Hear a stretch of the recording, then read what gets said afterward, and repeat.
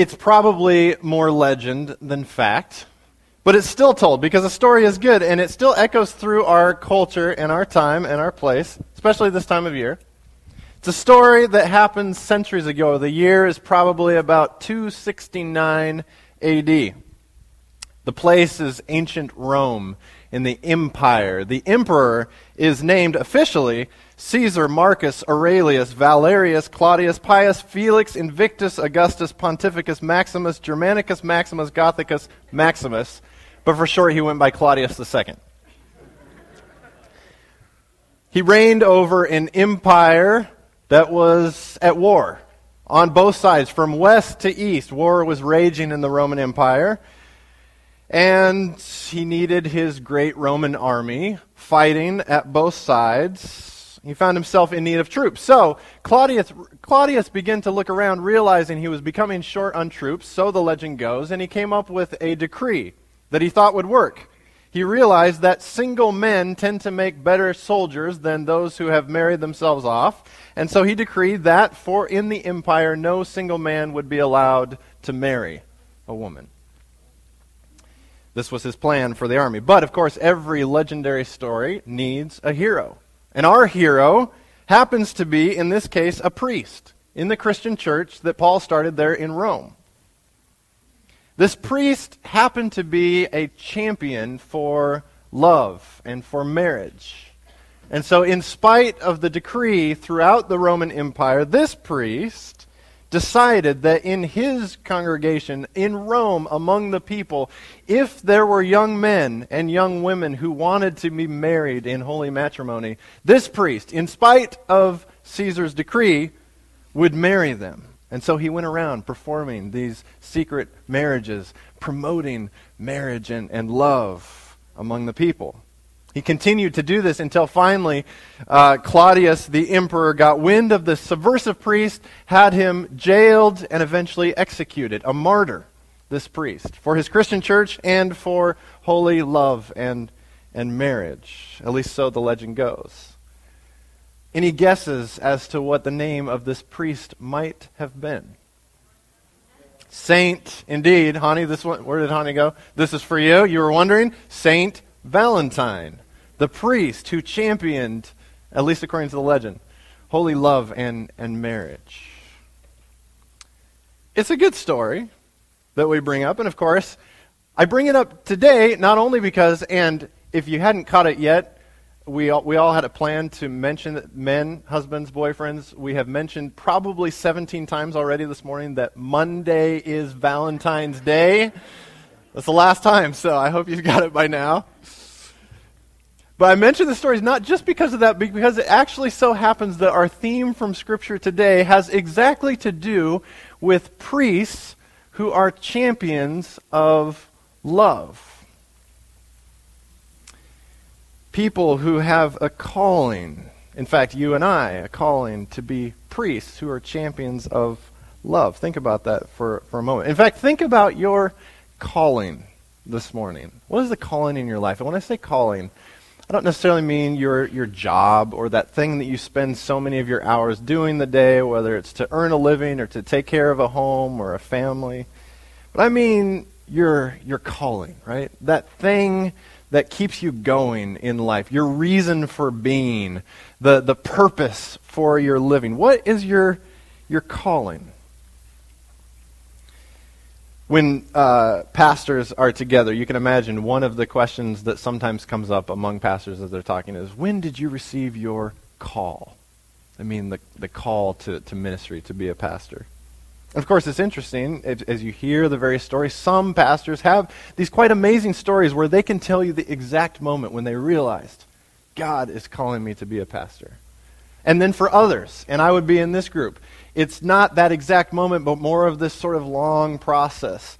For me, my junior year of academy was when I first started thinking about it, and 7 years of theology school and everything, when I graduated, I was still kind of running the other direction. It's kind of that Jonah, Jeremiah kind of thing. But God, again, kept nudging me back into it and growing deeper and deeper as a sense, yes, God is calling me to full-time professional ministry as a pastor. But if I'm reading our text for today correctly, which we'll turn to in a moment, all of us have a call to be priests of a sort. Let's actually turn again to Revelation. We spent some time with Revelation chapter 1 last week. Let's go to that same chapter where there's another little verse in here that I find quite compelling and beautiful. If you're looking for Revelation chapter 1, go to verse 5, right at the beginning, and listen to what John says in Revelation. It's a bit of praise, but it's got buried in there something quite beautiful. Here's Revelation 5, starting the second half of that verse. Maybe you have a paragraph break or something. To him who loves us, you see that? To him who loves us and freed us from our sins by his blood, and made us to be a kingdom, priests, serving his God and Father, to him be glory and dominion forever and ever. Amen. This is a hymn of praise. Like in the book of Revelation, over and over, you find people breaking into these hymns and songs of praise to God. This is one of them, right? To the one who loves us and freed us from our sins by his blood. These are the kinds of things we sing in our praise songs, right? How many praise songs can you think of that sing something about God is the one who loves us and frees us from our sins by his blood? We celebrate this over and over, right? But try to think, and I couldn't think of one. If you can, let me know. But think of a song that talks about how we are called to be priests, all of us, right? It's a stranger concept, not one that we focus on it much. But here it is in the book of Revelation, a kingdom, priests serving God. And actually, this is a theme that develops through Scripture. We could go through several of them, and I'll just go quickly. If you want these texts afterwards, talk to me, and you can write them down. But let's just go through them fairly quickly. It starts in Exodus chapter 19. Just before God gives the law to the people on Mount Sinai, he says, "Now you will be for me, you people, a kingdom of priests and a holy nation." Okay? So something to the effect of, you will be the ones representing me to the world. Fast forward past Jesus into the New Testament, 1 Peter chapter 2, verses 9 and 10. You are a chosen race, a royal priesthood, a holy nation, God's own people, in order that you may proclaim the mighty acts of him who called you out of darkness into this marvelous light. Again, a royal priesthood. You're all called to be priests serving God, proclaiming his mighty acts. And again in Revelation, if you move ahead to chapter 5, it's that same beautiful song. You have made them, chapter 5, verse 10, you have made them to be a kingdom and priests to serve our God, and they will reign on the earth. Priests serving our God. We are called to be priests. Interesting. So I would propose to you this morning that while I can't really give you a specific moment, that exact time when I was called to be a professional pastor and a full-time minister, I can tell you the exact time that I was called to be a priest among this priesthood of people. It was on January 1, 1994, in the College View Seventh-day Adventist Church on the day that my father baptized me there. On my day of baptism, I was called to be a priest in God's kingdom. You, on your day of baptism, were called to be a priest in God's kingdom. So you might be wondering exactly what that looks like right now, right? I mean, does this mean that we get white collars now? Does it mean that you need to be brushing up on your public speaking skills because we're going to start all taking turns over the next several... I mean, we have a transition period here, so why not? You know, we have a lot of you here. Or even stranger, maybe if we go to Old Testament priests, we're going to wear robes, do sacrifices. This could get odd, right, to be a priest. What does this mean? Well, let's think for a moment about what a priest does. What is the role of a priest? One of the best ways I think we can describe it, the words, is a mediator, right? In my family, there were 3 of us kids, and I was the firstborn. My sister was in the middle. Any second-born children here? Yes. Second-borns have a special way of being peacemakers, often. Have you noticed that? Think about your family. Who's the peacemaker in your family or a mediator? My sister was the one. Sometimes it would be between my younger brother and me, so she stands in between two siblings and would go back and forth and make sure we're not killing each other, these two boys. But it wasn't just between us. My sister wanted to be a mediator, a peacemaker between just about anybody. Between my mom and dad, between my mom and me, between my dad and my younger brother, between my mom and the dog Frisky, between our dog Frisky and the pet mice that she kept in her room. My sister was just a born mediator, peacemaker, going back and forth, making sure people were happy and that they understood each other. If there was tension between me and my parents as I got into my teenage years, my sister was always there, ready to say, talk to me and say, well, Mom and Dad, they're not that bad. They're being fair. And then she would kind of defend me once in a while to Mom and Dad. I mean, Vaughn, he's a good guy or whatever. My sister, the ultimate peacemaker, mediator, right? And that's what priests would do in the Old Testament, right? They were the ones who would go between God and people and communicate back and forth between God and people. They would take people's prayers and confessions and desires to God and give them in prayers and sacrifices. But they would also turn them back around and bring good news from God back to the people, words of forgiveness, words of encouragement, words of direction, right? The priests going back and forth between God. Well, of course, if you follow the Bible story, we move from the Old Testament and all the priests, and suddenly we come to Jesus, who now is God coming down to be with people face to face, in the flesh, talking and communicating and actually touching and healing people, right? So suddenly you have God walking among the people. Beautiful in Jesus. And then after Jesus' life and death and resurrection, his followers are reflecting on all this, and they begin to realize Jesus is our high priest. Because of Jesus now, we all have this direct access to God. We don't need priests to go and communicate to God for us. We don't need a special class of people to do it. We now can pray to God and talk to God and communicate with God because of Jesus, our high priest. And they realized then that all these people that would gather together in a church, begin to call them, you are a priesthood, a royal priesthood, a priesthood of all believers is what we've started to call them, right? All of you, every one of us is, in a sense, a priest. One who goes between the world and God and communicates who God is and what God is all about. It's beautiful. So in a sense, this morning, we could say here we are, with pews full of priests, right? You all are priests. You are all invited to be priests for God, ones who communicate God's love and God's grace to the ones around us, to the world. Now, this may come as a rather overwhelming kind of thing, right? Because we start to wonder, so it's my job to communicate God's love and God's goodness and God's holiness and everything to the world, but I'm rather busy. I'm rather imperfect. If you stop and think about it, right? None of us is that great. We're these imperfect people who are asked to portray a perfect God to the world. It's rather overwhelming. How do we go about being priests and showing the world what God is like? And this, for me, is where it gets actually quite exciting. So, take your Bibles, turn back a little bit to 1 John. Tiny little letter. Just a few books before Revelation. If you get to 3 John, it's 2 before that.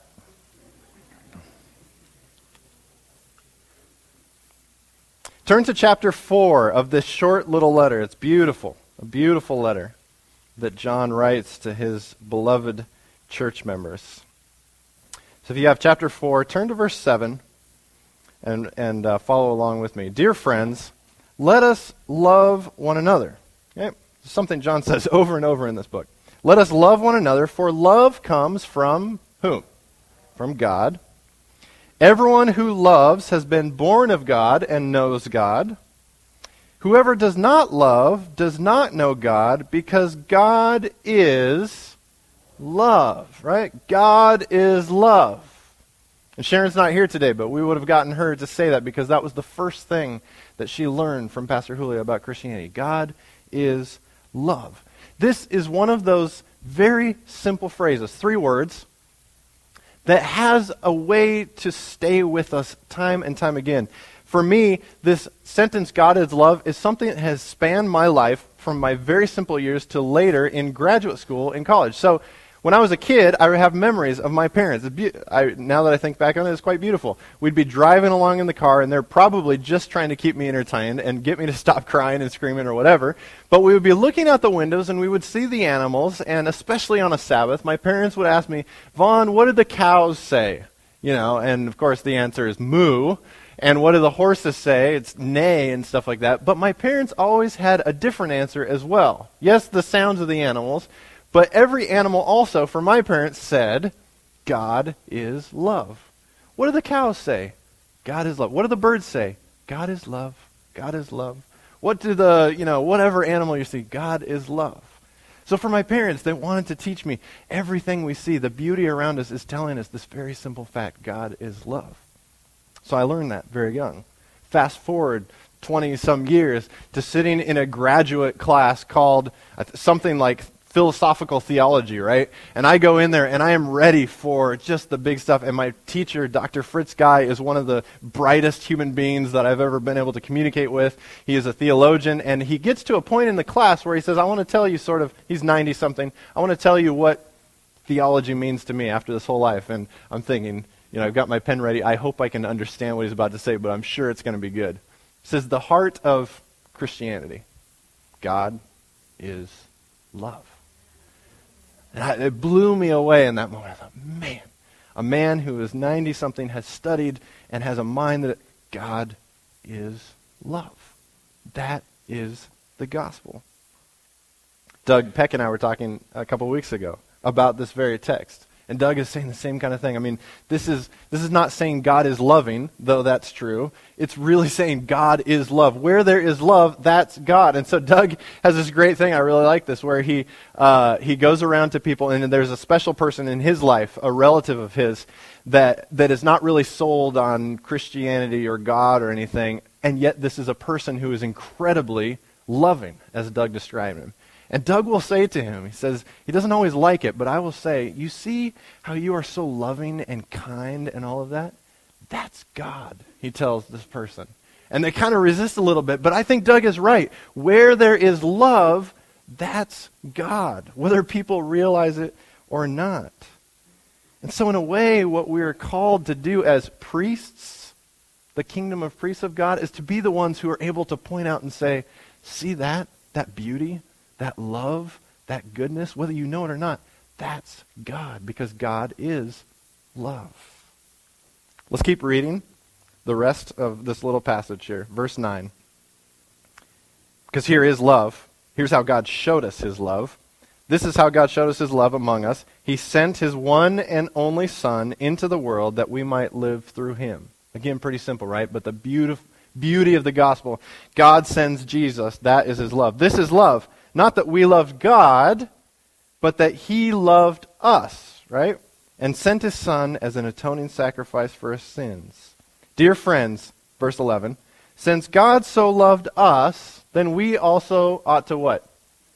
Love one another. There it is again. And here's verse 12. If God is love is profound, this one gets me even more.